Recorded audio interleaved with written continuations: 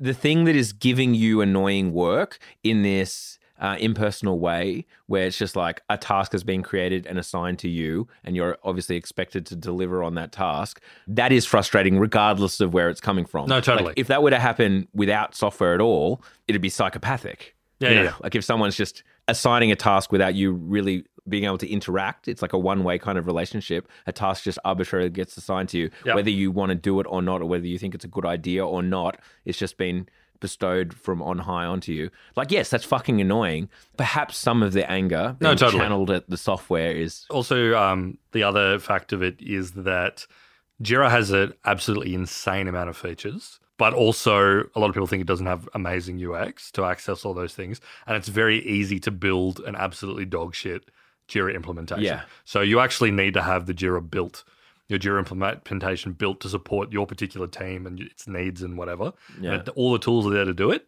but a lot of them are not set up properly.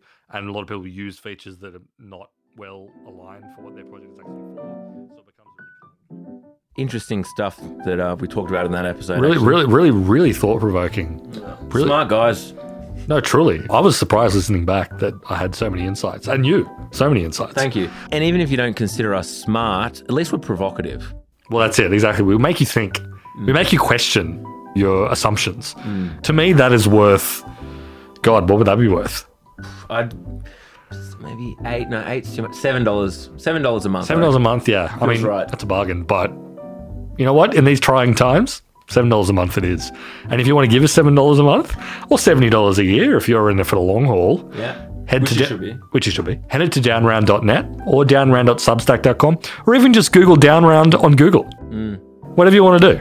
You will find us. Now. Don't forget, because you can listen to that episode that all of those weird little cuts were from, which makes way more sense in context, right now. Exactly. Do it right now, and we'll catch you on the flip side.